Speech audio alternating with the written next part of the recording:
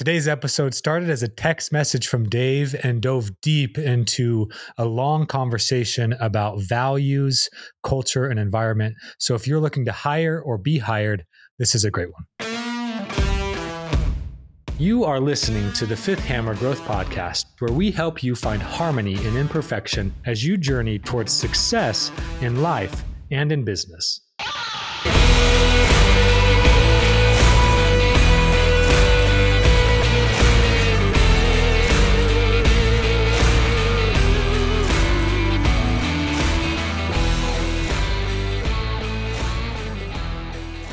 Today, we're going to dive into a conversation we started over text, thanks to Dave, and really looking at how do you assess core values when hiring somebody. So Dave, why don't you just start by sharing the question you posed to us and let's go deep. Yeah, I think, I'm going through rounds of interviews and, and it's funny because as I'm interviewing for this particular role that's like in operations, and my experience with this role in the past has been, or like collaborating with this role hasn't been very good. In fact, it was like, I have since I think mended that relationship, and I think she would probably say the same thing about me, is it was like the worst working relationship I've ever had. So as I'm like leaning in this time to thinking about that, I was like, I've been thinking what led to that, and words have popped up in my mind like vulnerability and humility and self-awareness. There's like the three that really just keep coming to mind, and not for just the other person, for myself as well. Yeah, because there are moments, especially over the last 3 to 5 years, I have not had a dose of humility.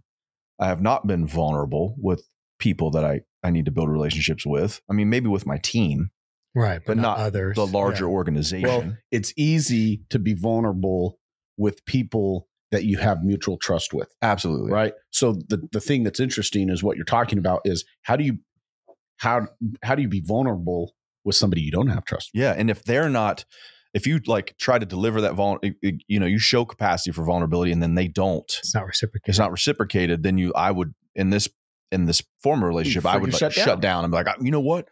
And then take it personally, create a story in your head. And that's where self-awareness needs to kick in, right? And sort of emotional intelligence, but there's another story. But so I've been thinking, like, as I'm interviewing for this role, and I also have an executive coach helping me with some of this stuff too. And I'm like, how can you assess that in one conversation? And I came upon like a list of questions that I've been asking that I think kind of directionally get me there. And what I mean by directionally is just a sense of it. Like my gut, does it ping my gut to say, okay, I think this person has these qualities. So I don't know if they're, and maybe we can talk about this too. I don't know if it's as much about core values as it is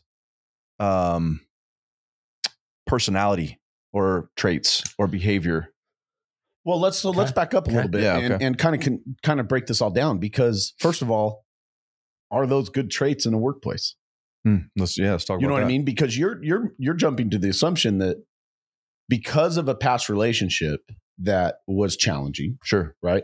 And here's the deal. We all know that there are those in the workplace that you're going to have challenging relationships with. I'm going through one right now. Oddly enough, it's with another salesperson, right? For some reason, my personality and salespeople have conflict. And I'm acknowledging, I'm self-aware of that, right? Mm-hmm. I think the only 2 times that I've dropped an F-bomb in a meeting or a company has both been in relationship to a salesperson, right? And that's the self-awareness. And so I'm trying to back off and identify. So the question that I have is are those good traits in the workplace? And how do you cultivate that? If it's not, let's not even talk about in an interview process, just in general. I love that. Yeah, why does self-awareness, humility, and vulnerability matter? Okay. So let's go down each one. Okay. Self-awareness. And then let's flip it on its other side. If you worked in a culture where nobody had any self-awareness, what would that look like, do you think? Dude, it would suck. It would. I mean, you think about it, because when I think of self-awareness, I instantly go to extreme ownership. Mm-hmm. Right? Being self-aware means that your ability to take ownership over a mistake, and I'm looking from a negative standpoint, right? But there's also the positive side, being able to take ownership of a challenge or a mistake or a situation, right? You have to be self-aware in order to accomplish that. Mm-hmm.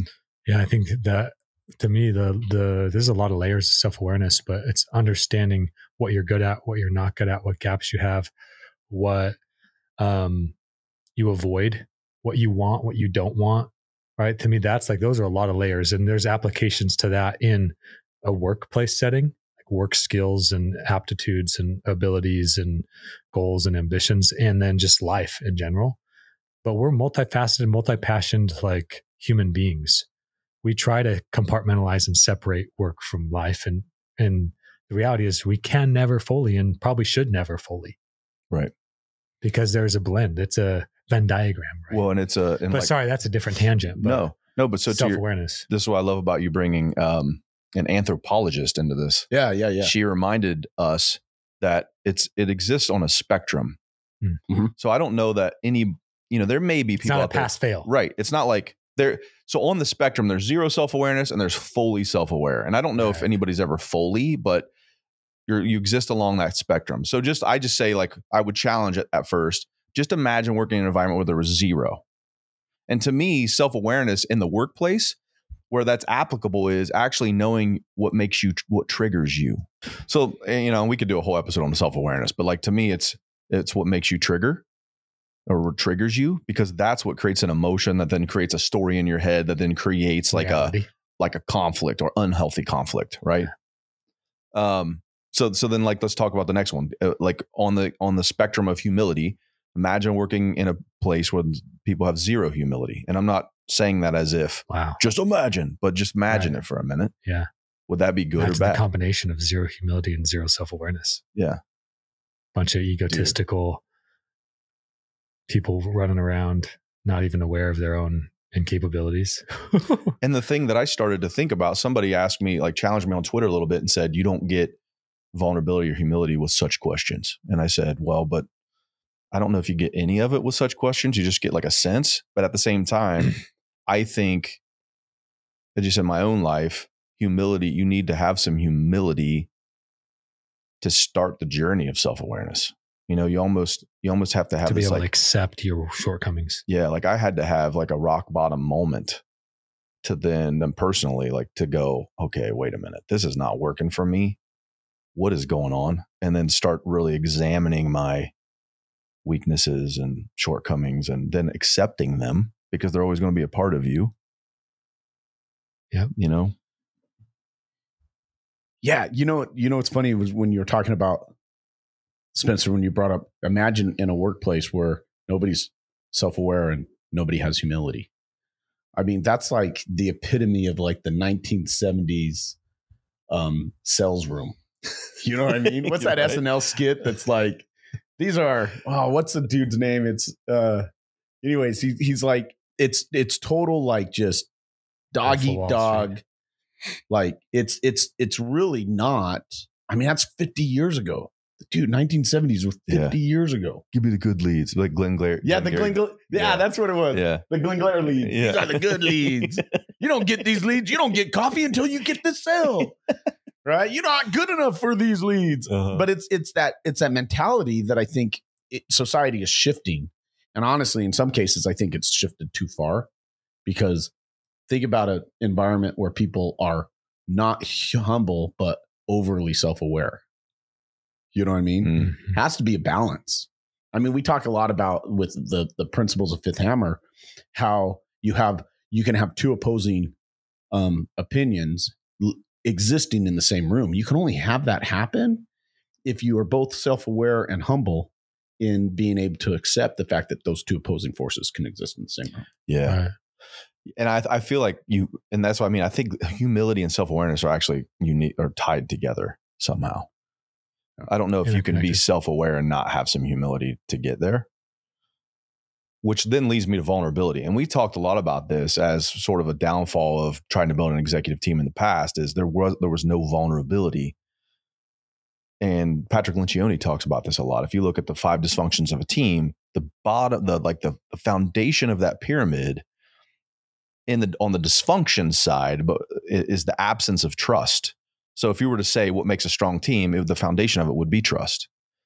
And so when I really dig into that, I'm thinking like, I know we're scoping out and then we'll scope back in. Like, what makes you trust someone?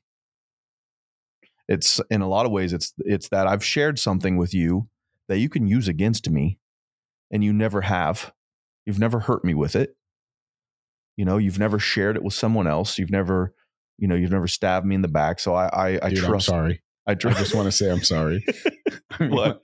Well, I'm just all through my head all these times that I've made fun of you over things, and then like, I'm sorry.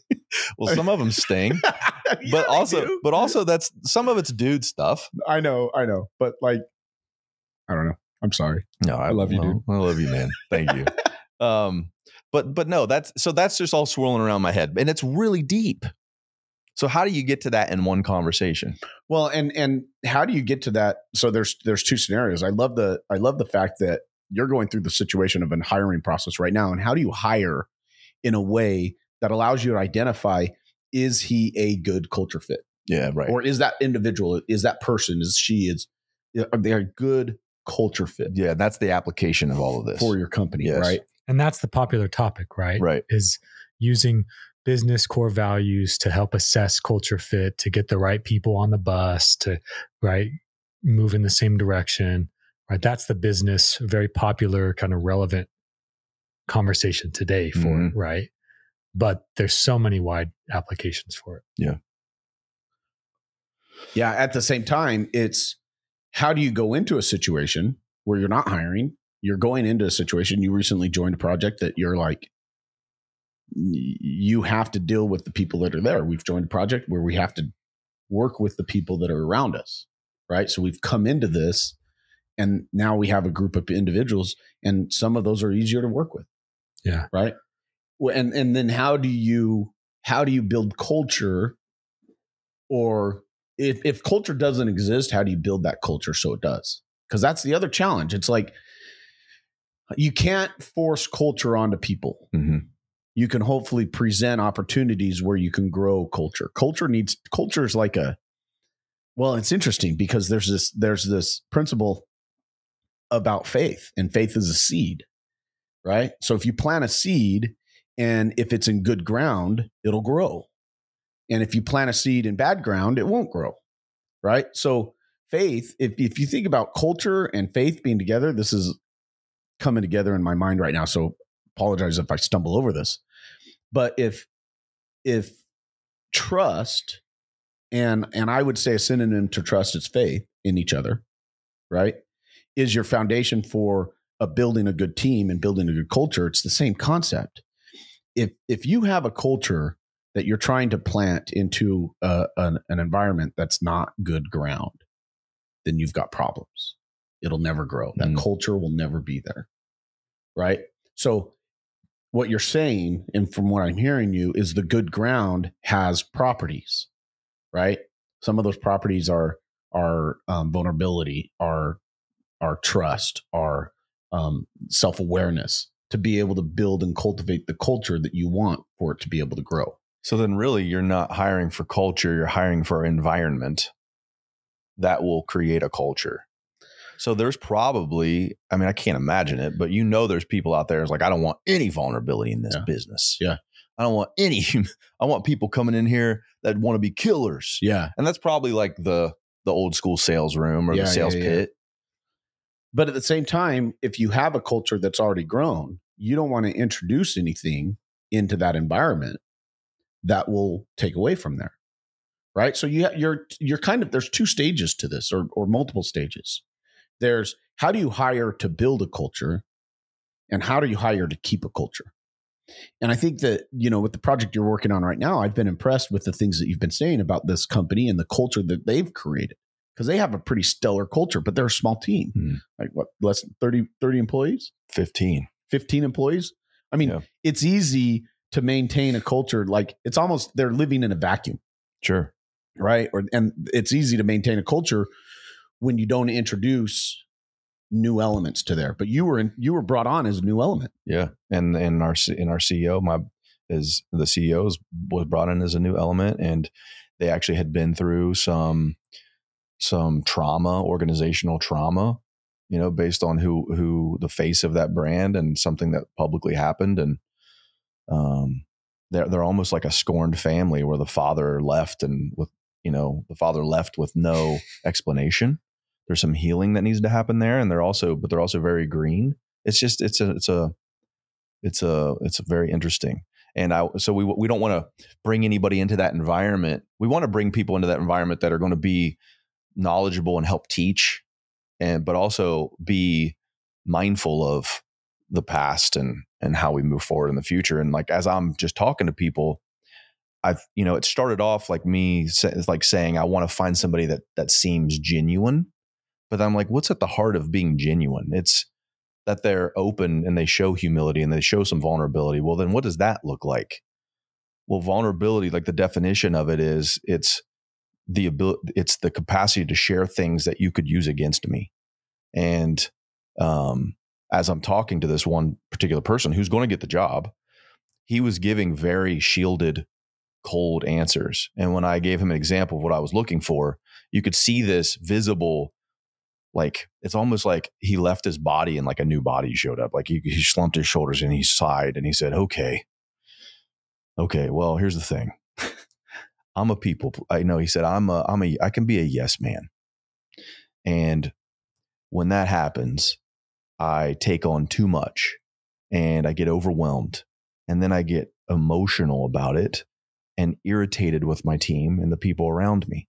And I got goosebumps. I'm like, dude, that's exactly what I'm looking for. You were able to get that out of a job interview? Yes. Like from a candidate in a job interview in what, like 30 minutes? It was 30 minutes. But what I had to do was I had to lead with vulnerability. So I asked him, what are your weaknesses? Or what are your strengths? Blah, blah, blah, blah, blah. Strength. What are your weaknesses? Then he said, he did the old strength posed as a weakness. Yeah. I'm too direct. And sometimes people don't like that. Well, that's not a weakness, dude. That's not a weakness. And then I said, what do people like least about working with you? Most people have never asked that question. I've led teams, built teams for almost 20 years. I've never asked that question. I had a CEO ask me that one time and I went, shit, I don't know. I thought I was good about asking for feedback, but I realized I'm such a people pleaser at times that I don't give people the opportunity to not like me. And like, when he gave me these answers, I had to then lead with vulnerability, which made him feel safe, I think, to open up and share that with me. And I was like, out of all the interviews we had, that's the only person that was willing to do that. So I left that interview with a directional sense that he's going to be a good fit for this environment. Somewhere on the spectrum, he demonstrated a capacity for these core values, right? Now, and this is where, like, how you ask the question matters, right? The question you ask determines the answer you get, right? If we're asking, can you assess someone's core values in one conversation? No, right? Can you get a potential directional sense or a pulse on what their capacity is for a certain core value? Sure. But how often and how frequent and how much that core value shows up in their day-to-day, you'll never see until you're in their day-to-day. Right. Exactly. And this is why Malcolm Gladwell, he wrote a book called Talking to Strangers. And it's all about this. How good are we at judging others and assessing others? Oh, that's what that's about? It's 100% about that. Judges in courtrooms, policemen in their field, giving traffic tickets. Like, it's all about how you assess and judge other people. Oh, I'm adding another book to the list. Well, and you know what's interesting about that, Spencer, is in our conversation, our text conversation, you even made the comment. And I love the fact that, did you notice he was like, go take him to get a beer? Like, oh yeah. Did you love that? Oh yeah. You have to spend a little more time out of a scenario, put him in. And this is where I went with it, is you have to go situational. In your conversation. You have to ask situational type questions, which is what you did. Like, tell me, your question was how strengths, weaknesses. Yeah. Strengths, weaknesses, and then people working with you and like having a hard time working with you. Right. And you gave them an example, which was your situational example.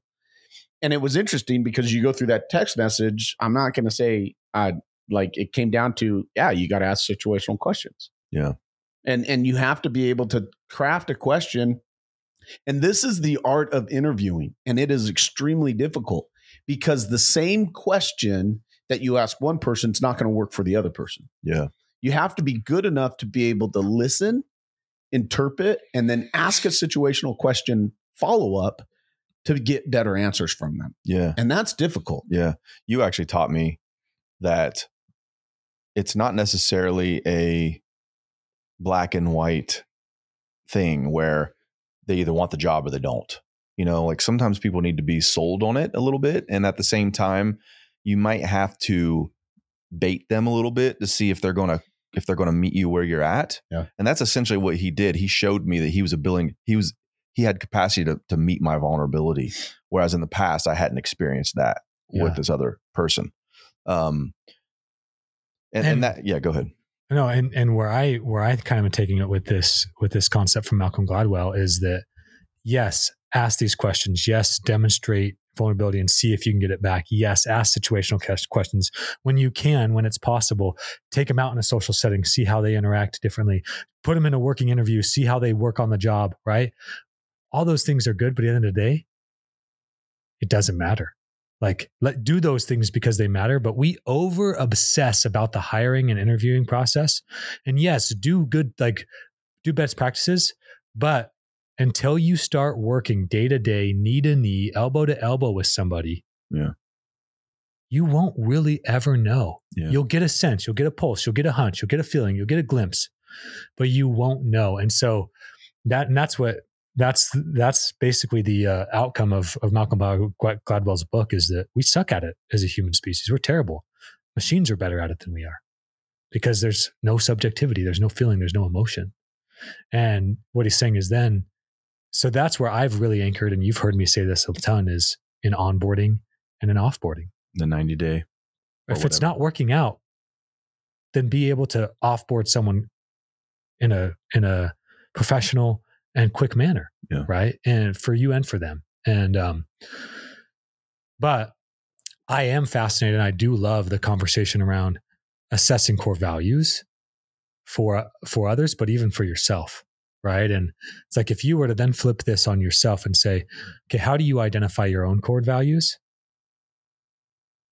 What do you do to identify your own core values? And that was part of the conversation we had, is that you're trying to see culture fit by taking your core values, creating questions around them, seeing if people have them as their core values. But the majority of people don't even know what their own self core values are. Mm-hmm. If you ask ask each other today, what are your core values, or anybody, most people wouldn't be able to then just rattle off a list of 3 to 5 values that matter most to them. And that's just intellectually. Yeah. Right. I think some people can, and you've done exercises. Mm-hmm. This is what I'm talking about, taking it personal, right? Where you have outlined, right? There's infamous Benjamin Franklin's, 13. I was going to say that I read when I was 19, I was fascinated with the Revolutionary War and the Founding Fathers. And I read Benjamin Franklin's Art of Virtue. Right. And that got me thinking specifically about what are my core values? And it was interesting because Ben, if you go through that book, he held these values, and some of them were like temperance and indulgence and like all of these critical values. But that dude, and he's like, look, I'm okay if I fell in these values. And then what he would do is he would self-assess daily on every value and give him basically a plus, minus, or an equal. And I don't know if that's exact, but did I win today or did I not? Yeah. And it's okay to fail. And it's okay to fail, but I still value them. You think about what that dude did in France during the Revolutionary War. I mean, he was whining and dining, and I mean, he was a party animal. I mean, but he established what was necessary in order to get French to come into the war, because he understood the people, right? But it's interesting because he did. He was a plus minus equal, and most times he failed. Sometimes he was good. Other days he was better. Sometimes he was bad. And he was okay. I think the cool thing about this is his concept of self-awareness that he was okay if he failed. I think sometimes we put too much on top of ourselves that if we fail, we give up. Yeah. And he never gave up with it. And that's the thing that I loved about reading through The Art of Virtue was he never gave up. He realized it was a lifelong pursuit. And there were opportunities for him to make better choices and make adjustments and also to justify, right? I used to talk about how justification's just, you're only kind of screwing yourself when you justify things. But his concept of justification was, I did this because, and he validated the reason why and how it went. And sometimes he was harder on himself than other days. But it's interesting as you get into it is those concepts of being self-aware. So I read his book when I was like 19 and I immediately said, okay, well, what are mine? Mm-hmm. And what do I go through? And how do I transition into a structure of core values? And I didn't want his. I wanted mine. I wanted something that like, how am I going to prioritize? And I put core values down as prioritize. How do you prioritize decisions as well? Because if those core values are a big part of who you are, how do you use them to prioritize your decisions? Yeah. So are you guys saying, because I've heard you've mentioned core values a couple of times, are you saying that by me looking for those things, those are my core values and I'm trying to see if he matches that with this person? I didn't think about it that way, but that's a cool thought. And I don't think that's a wrong approach. Way to be self-aware on that. I think that's a healthy approach. Well, because I wasn't thinking about it as core values. I was thinking about it as, do you have the personality and sort of behavioral traits that will fit this environment? But ultimately, and her name's Rachel. She's a master's in anthropology. Yeah. So Rachel is a good friend of mine. We've been talking for a couple of years. She recently got her master's in anthropology from Boise State University, and now she's teaching a couple of classes underneath the professor that sponsored her.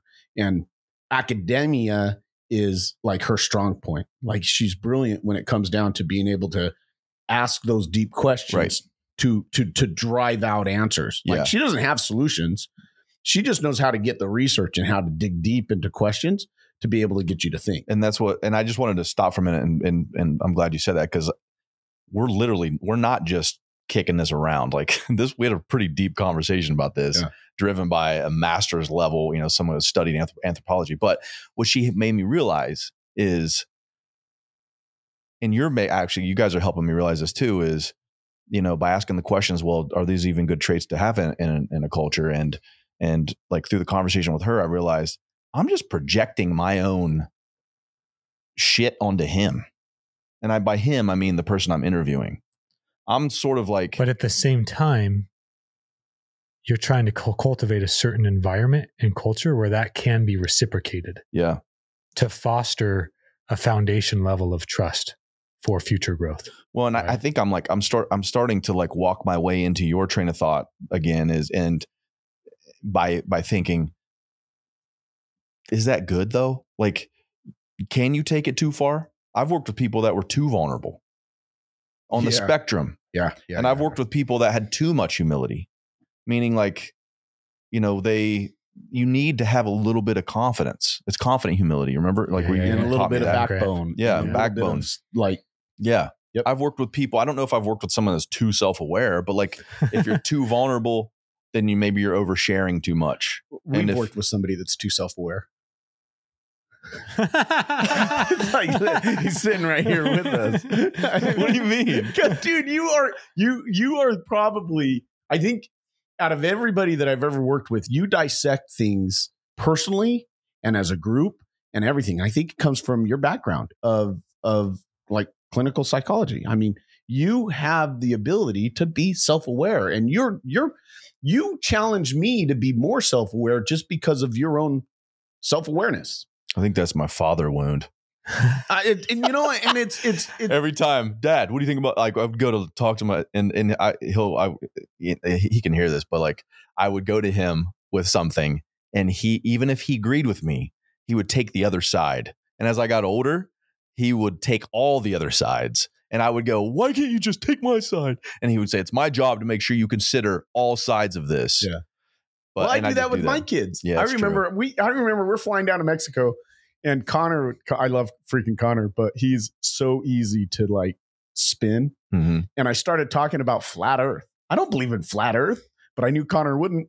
So I dug deep into flat Earth with Connor, and he was so pissed. Christine was like, "People think you're crazy. Stop talking so loud." But yeah, I mean, that's what dads do. We push our kids. We don't make it easy. Ideally, we challenge them to think.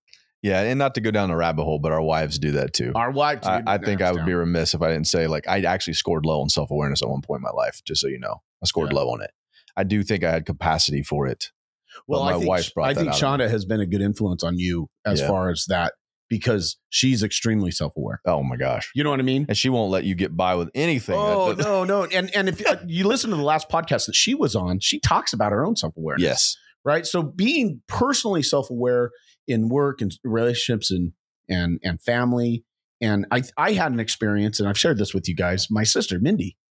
Mindy showed tremendous self-awareness between her and I. Several years ago, we were doing family pictures at Christmas time, and you know, everybody's like, Ryan's the photographer in the family because I took after my dad, and so you take the pictures. And so I'm trying to get everybody in place, and it just blew up between Mindy and I. I mean, it was stupid, dumb family drama blow up, and it hurt. It literally hurt, but I didn't do anything with it because I'm like, Mindy, my mom makes a comment about Mindy that she came out pissed, or she came out mad, and she's been mad ever since. Right? My mom would never use the word pissed. So sorry, Mom. She came out mad, and she's been mad ever since. Right? And Mindy has always been that X factor in the family. That, man, she's direct. She'll tell you who she is. Strong, amazingly strong personality and individual. Has been through freaking hell and back in personal life and what's gone down. And I respect her completely. And I always had, because of how strong she is, but our personalities conflict, right? I'm the extreme optimist. I'm always like, and I'm the happy, loud one. Like, and so we conflict. But after that event, on that Christmas or Thanksgiving in January, I got a text message from Mindy, and it was a joke. And all it was a joke. And I laughed at it. And then every day she started sending me jokes, and we started talking, and she's like, I was like, I love these, Mindy. Thank you. She's like, look, I just realized that we need to work on our relationship. And it was that own personal self-awareness in that family environment, in that family, that those are hard, man, because your family, the only people, if you think about this, the only person you choose to be a part of your family is your wife. Everybody else is thrown in the mix and says, like, your parents, you don't get to choose your parents. You don't get to choose your siblings. Or your kids. You only get to choose your wife. And so, man, make the choice. But when it comes down to it, dude, it's like my sister's vulnerability. And over the last several years of us just sharing jokes and dumb things has built a relationship of trust and equality and respect and love, which is not something like, it's funny because I used to be like, oh yeah, there's Callie and me, and then Jared and Mindy, and then John is just in the middle. But like, I had a better relationship with my oldest sister, Callie, than I did with Mindy. And now I think they're equal because Mindy had that self-awareness and the vulnerability to put herself out there. And I reciprocated. And that's the beauty of what we're kind of talking about. Yeah, I love it, dude, because you could have shunned her or whatever, and she would have felt hurt from that. But you didn't. I love that story. Yeah. I remember that too. And to bring it full circle, right? Like to assess that in ourselves, self-awareness and core values, it takes experiences, right? It would be easy for us to put up a list and say, hey, of these 50 things, what do you value the most? What's, a core value? And we could create a list of 3 to 10 things that we value the most. I can, you can say self-awareness, humility, vulnerability are 3 of your core values, things that you value. I can say, and you've heard me say this a lot, like I'll sacrifice a lot in life, but I will never sacrifice my health or my family. Right. And so I profess that those are core values of mine. And, this wasn't planning to share this, but, we were in the airport coming home. I've been traveling a lot more this year than I have in the last 5 years combined. And my wife's not loving it. And it's a sacrifice with 3 kids at home. And she 3 little kids. Yeah. 7, 5, and 2, 3 little kids. So they're long days, long nights, hard from my wife, and she said to me, like, I feel like your actions aren't supporting your words. What you say you value, I am not seeing. She called me out, right? And I had to pause, because I say I value health and family. Yet I've traveled more this year than I ever have, being away from my family more than I ever have in a long time. And I'm not going to the gym, and I'm not doing those things. And so to me, to truly assess your own values, you have to assess where you spend your time and where you spend your money. So if you could ask in an interview, show me your calendar and show me your bank account. Whoa. And I'll show you your values. That would be the true assessment. Yeah. That's never going to happen in an interview process. Show me your bank account. Right. But no matter how much we say we want something or we value something, it's shown by the votes we make with our time and our money. Yeah. Shonda said that to me before. Well, and my wife just called me out and brought that again back to my attention. Yeah. Right. Like that. Don't they say like the true measure of a man is what he does when nobody's looking, what he does in his own spare time? Like that, the use of time is dialed, right? I mean, that tells you a lot.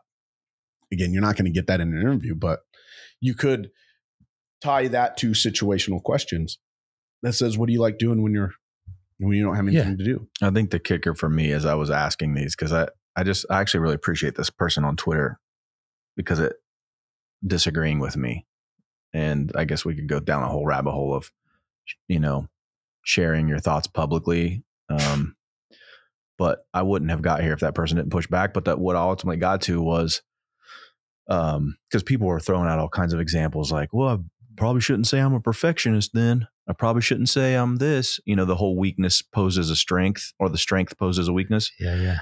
But to me, it just comes down to, are you aware of how that's a problem, how that can be a problem, and the constraints that you've put in place to mitigate that? Because ultimately, and oftentimes, our weaknesses are also our biggest strengths. Yeah.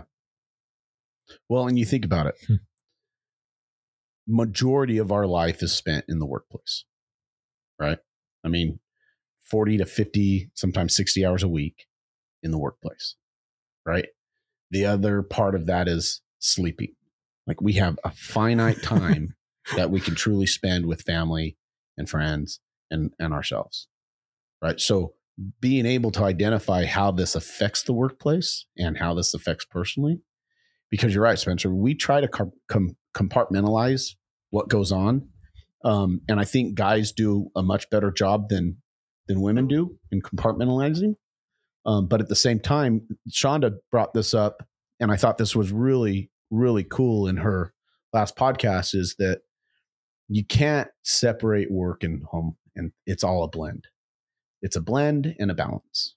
And that balance is going to be out of whack during different situations, a different part of life. But it's how do you bring it back? She's learned a lot then, because she's always said it's not business, it's personal. And I've always felt like business is personal for me, because I spend more time with business people than I do my own family oftentimes. And to your point, like, you value family and health, but also you have to build something to give you the time to value family and health. Balance is bogus at times. So it's like, it's integration, and that's interesting. I haven't listened to that yet, but it's a good one. It's a good one. Shonda does such a great job anyways, but there were some good points in there, and she actually said my name finally once. So. No, I'm kidding. I'm kidding. Look, guys, I love this conversation.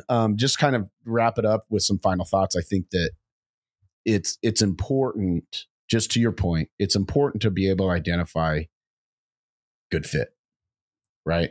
And in life, personality, personal, and fit for a situation, a job. I mean, we've been going back and forth about different projects, and like, is this a good fit? Right. Are we aligned? Right. And Spencer, dude, you're right. When it comes down to it, the only way to know is freaking go kick the tires. Yeah. I think it's always, it's triangulating. It's qualitative and quantitative. It's qualitative is that initial conversation, and the quantitative is the 90 days or the 60 days or whatever you want to call it. In fact, actually in 30 days, right. I think, but. Well, and that's why it's like, if you're someone going through the hiring process, identify what values matter to you for your team and to your company, for your company environment and culture, and ask questions around those and see if you can do other things to get a pulse or pull it out of people. But then, when you actually are working with them, look at their bank account and their calendar. Where do they spend their time and money, and see if that truly assesses, and be okay if it doesn't line up after the fact. Don't make the hiring process so robust and time intensive that it's a sunk cost that then you have a struggle like firing somebody because you put so much time into it. But then if you're on the other side of the equation, if you're hunting for opportunities and being interviewed, like, do the same thing. Be self-aware enough to know what you value. Yeah, and judge. Be okay be okay to be vulnerable in a conversation, or pull vulnerability out of who's interviewing you, so you can assess, do you want to be a part of that? Yes, that's a great point. Yeah, it's not always that's the full circle. It needs to go both ways. It's not always on the person doing the interview. It Absolutely. needs to be, if you're truly seeking an opportunity for growth, then go into there being vulnerable. And you will stand out as a candidate, because 99% of candidates do not do that. Yep. They just pray and spray resumes and go through as many interviews as they can and leave it at that. Yep. I'm glad you wore your hat. Thanks. It looks cool. Do you like my hat? Your hat's always. Tell me you like my hat. What movie is that from? I don't remember. Dude, Far and Away? I don't know that one. Tom Cruise? He was like street boxing or like arena boxing, and he was winning, and so he bought a bunch of hats, and he wore a different hat every day, and the girl, like Nicole Kidman, was playing, and she was like, your silly hat. She's like, tell me you like my hat. Anyways. All right. Love you guys. Thanks for the conversation. Yeah. Thanks. It was good. Ciao. Yeah.